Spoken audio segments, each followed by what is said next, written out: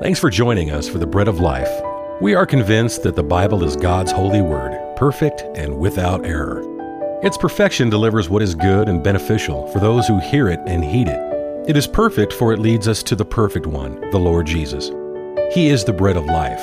Let us seek Him together through God's Word. Now here's our teacher, Joel Van Hoogen. If you're a Christian, if you have placed your faith in Jesus Christ as Lord and Savior, then God has adopted you into His family. This is a legal transaction that opens up to us a profound relationship with God, but God isn't satisfied to stop there, to make it just so legally. So God forms new life in us. He puts His own life in us, His own divine DNA in us, so that we are also vitally related to Him.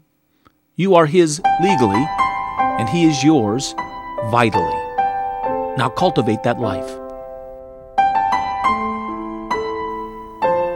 So when we speak of the Christian life, and when we speak of these metaphorical or allegorical terms of drinking from the well, we're really talking about satisfying ourselves with the vitality that Christ has opened up to us.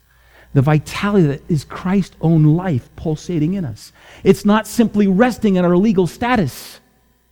This is something to rejoice about and be glad about, but it's also an invitation to delve into the fullness of that vital life. But just here, let me just say something. That even though it is vital, and even though God has given it to us and provided it for us, that all things vital must still be cultivated. All things vital must still be cultivated. So you have that family of musicians, and they have their children who are all great, have music in their genes, and yet as they grow up and they develop, they still have to be given an instrument. They still have to be given some instructions, and they still must practice, and they still must train themselves in these natural and innate abilities. And so it is in the Christian life. He lives in you. He's placed His life in you as the vital new source of your being. But you must still discipline yourself. You must be at prayer. You must work with the instrument of His Word in order to hone and train yourself to get the most out of this new living vitality. All vital expressions of life must be cultivated.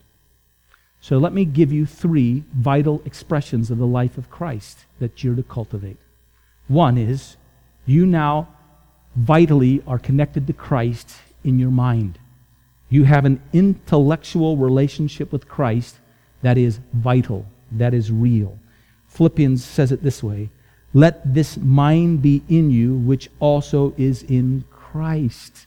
Christ's mind. 1 Corinthians chapter 2, verses 9 through 16. Let me read it to you. 1 Corinthians chapter 2, verses 9 through 16. Paul is writing to the believer, and he's establishing before them the propensities and properties intellectually of the believer. He says, for eye has not seen, nor ear heard, nor has entered into the heart of man the things which God has prepared for those who love Him. But God has revealed them to us through His Spirit. For the Spirit searches all things, yes, the deep things of God. For what man knows the things of man except the Spirit of man which is in him? Even so no one knows the things of God except the Spirit of God. Now we have received not the spirit of the world, but the Spirit who is from God, that we might know the things that have been freely given to us by God. These things we also speak, not in words which man's wisdom teaches, but which the Holy Spirit teaches, comparing spiritual things with spiritual. But the natural man does not receive the things of the Spirit of God. They're foolishness to him, nor can he know them, because they are spiritually discerned. But he who is spiritual judges all things, yet he himself is rightly judged by no one. For who has known the mind of the Lord that He may instruct him? Here it is. But we have the mind of Christ. He's saying there's something about this Christian life, this life that's been given to you, that transcends the world's capacity or ability to know it, but you know it. It's God's own mind, Christ's own mind, pressed and put into you by the Holy Spirit. John said it another way. John said in 1 John 2:20, you have an anointing. Verse 27 of 1 John chapter 2, he says, the anointing which you received abides in you, You don't need anyone to teach you. That same anointing teaches you concerning all things, and is true and is not a lie, just as you were taught that you will abide in Him. God gives us His Holy Spirit, and the Holy Spirit begins to open our mind up and instruct our mind. And this means that the Holy Spirit has brought to the believer, and He has put within us, the great teacher of men, Jesus Christ Himself. Ever thought, I'd like to live back when those disciples were walking alongside of Him and listening to Jesus teach and hearing His instruction and getting all that they received? And don't you know, if you've received the Lord Jesus as your Savior, you have a better relationship than they. By the way, follow their lives for the 4 years He taught them, and then come to the end of the 4 years. And did they get it?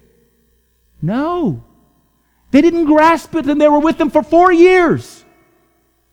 No, the Holy Spirit had to come to them and make those things known to them and remind them of the things He was teaching them, because their brains just couldn't lock into it. And yet, you have, if you've given your life to Christ, intellectually, vitally, the mind of Christ.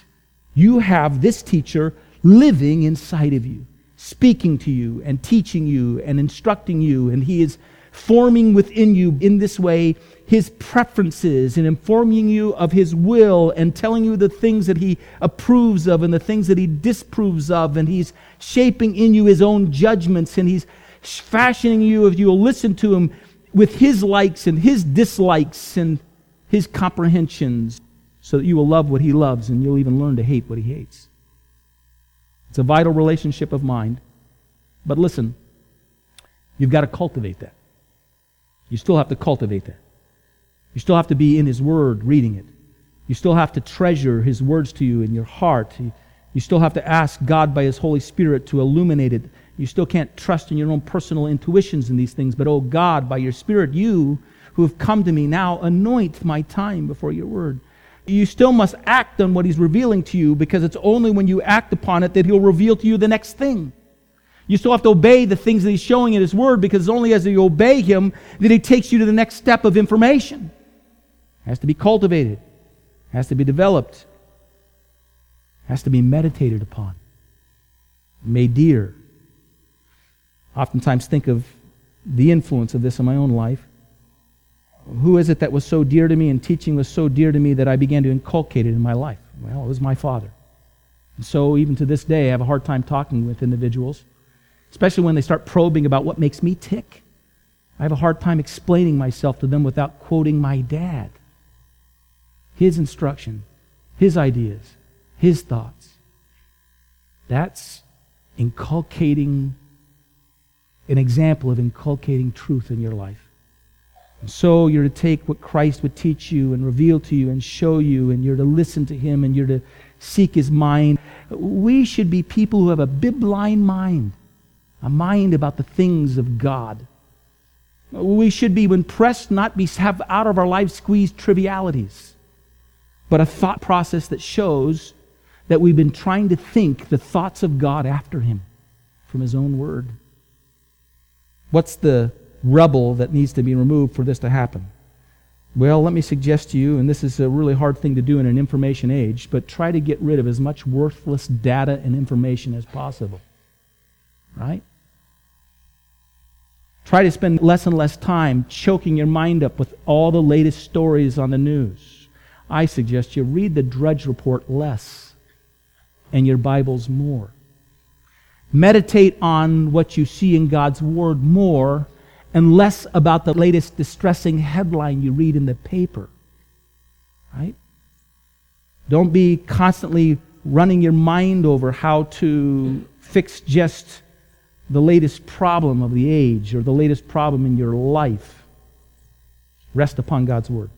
Here's another one, a vital relationship. It's the relationship that's emotional. My heart, my mind is also been wonderfully transformed. The Bible says when I come to the Lord Jesus Christ that in Romans 5:5, the love of God is shed abroad in our hearts. All of a sudden God works in us in a powerful way so that He fills us with an emotional response and a heart for Him that we've never had before. You take that young mother and you come to them while they're holding that little baby in their arms. You ask if you can hold it yourself. You hold the baby for a little while, hold him. And then you say to the mother, don't you just love her? Don't you just love him? And they'll say, oh yes, I love her. I love him. That's what happens when you come to the Lord Jesus Christ. All of a sudden, your heart and your being, this emotional part of you, is poured out before him at his feet, and you love him. I have told this illustration a number of times of my brother-in-law who was a paramedic. And periodically he'd get people in the ambulance. Now, he was always careful when he asked the question. If they were on their deathbed, he wouldn't say this because he didn't want to frighten them. But if they were, okay, and he's taking them on a trip from wherever they are to the hospital, he would ask them this question: do you know the Lord Jesus? Or do you know Jesus? That's not something you want to ask if somebody's right at the very edge. You're going to be okay. Everything's fine. We're going to be fine. Just want you to know that. But I just have a question. Do you know the Lord Jesus? If they said yes, his next question would be, don't you just love him? And if they went, well, sure, or well, I guess so, but if their answer was, oh, yes, I love him, well, then he would share a little mutual exchange of his love for the Lord Jesus, and he'd say, let's pray, and let's thank him that he's here with us. And if they said, well, sure, I love him, or, I don't know, or what, then he would say, well, I just want you to know right now, you're going to be all right, and I want you to know he loves you. And he's with us. Is it all right if I pray for you? And he'd pray for them. But the reaction of the person who has this vital relationship where Christ is living in him is that Christ, by the Holy Spirit, lives out his own love life from them. They find themselves loving God and loving the Lord Jesus and loving the Holy Spirit and loving their Word and loving things that God loves. And it's an emotional thing in your life. Well, that's got to be cultivated too. You got to work on that. You can't presume upon it. A lovesick man will carry a photo in his wallet of the one he loves. He'll put a scented letter in his sock drawer, right?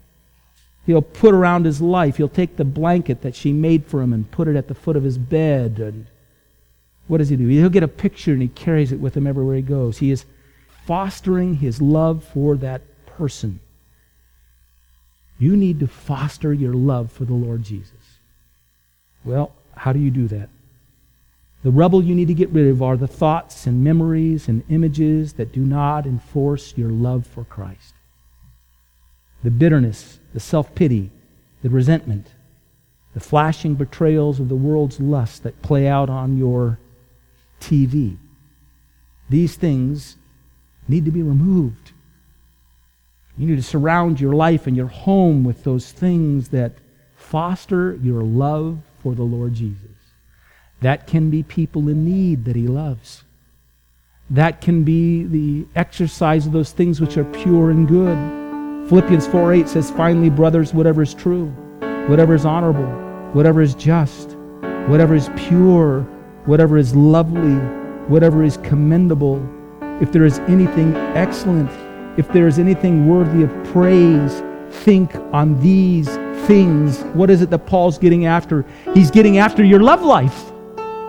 And he's saying, cultivate this vital relationship that Christ has shed abroad in your heart through the Holy Spirit. This has been The Bread of Life, a ministry of the Bread of Life Fellowship in Boise, Idaho. For a copy of this broadcast, just call us at 208-331-4096. Until the next time, God bless you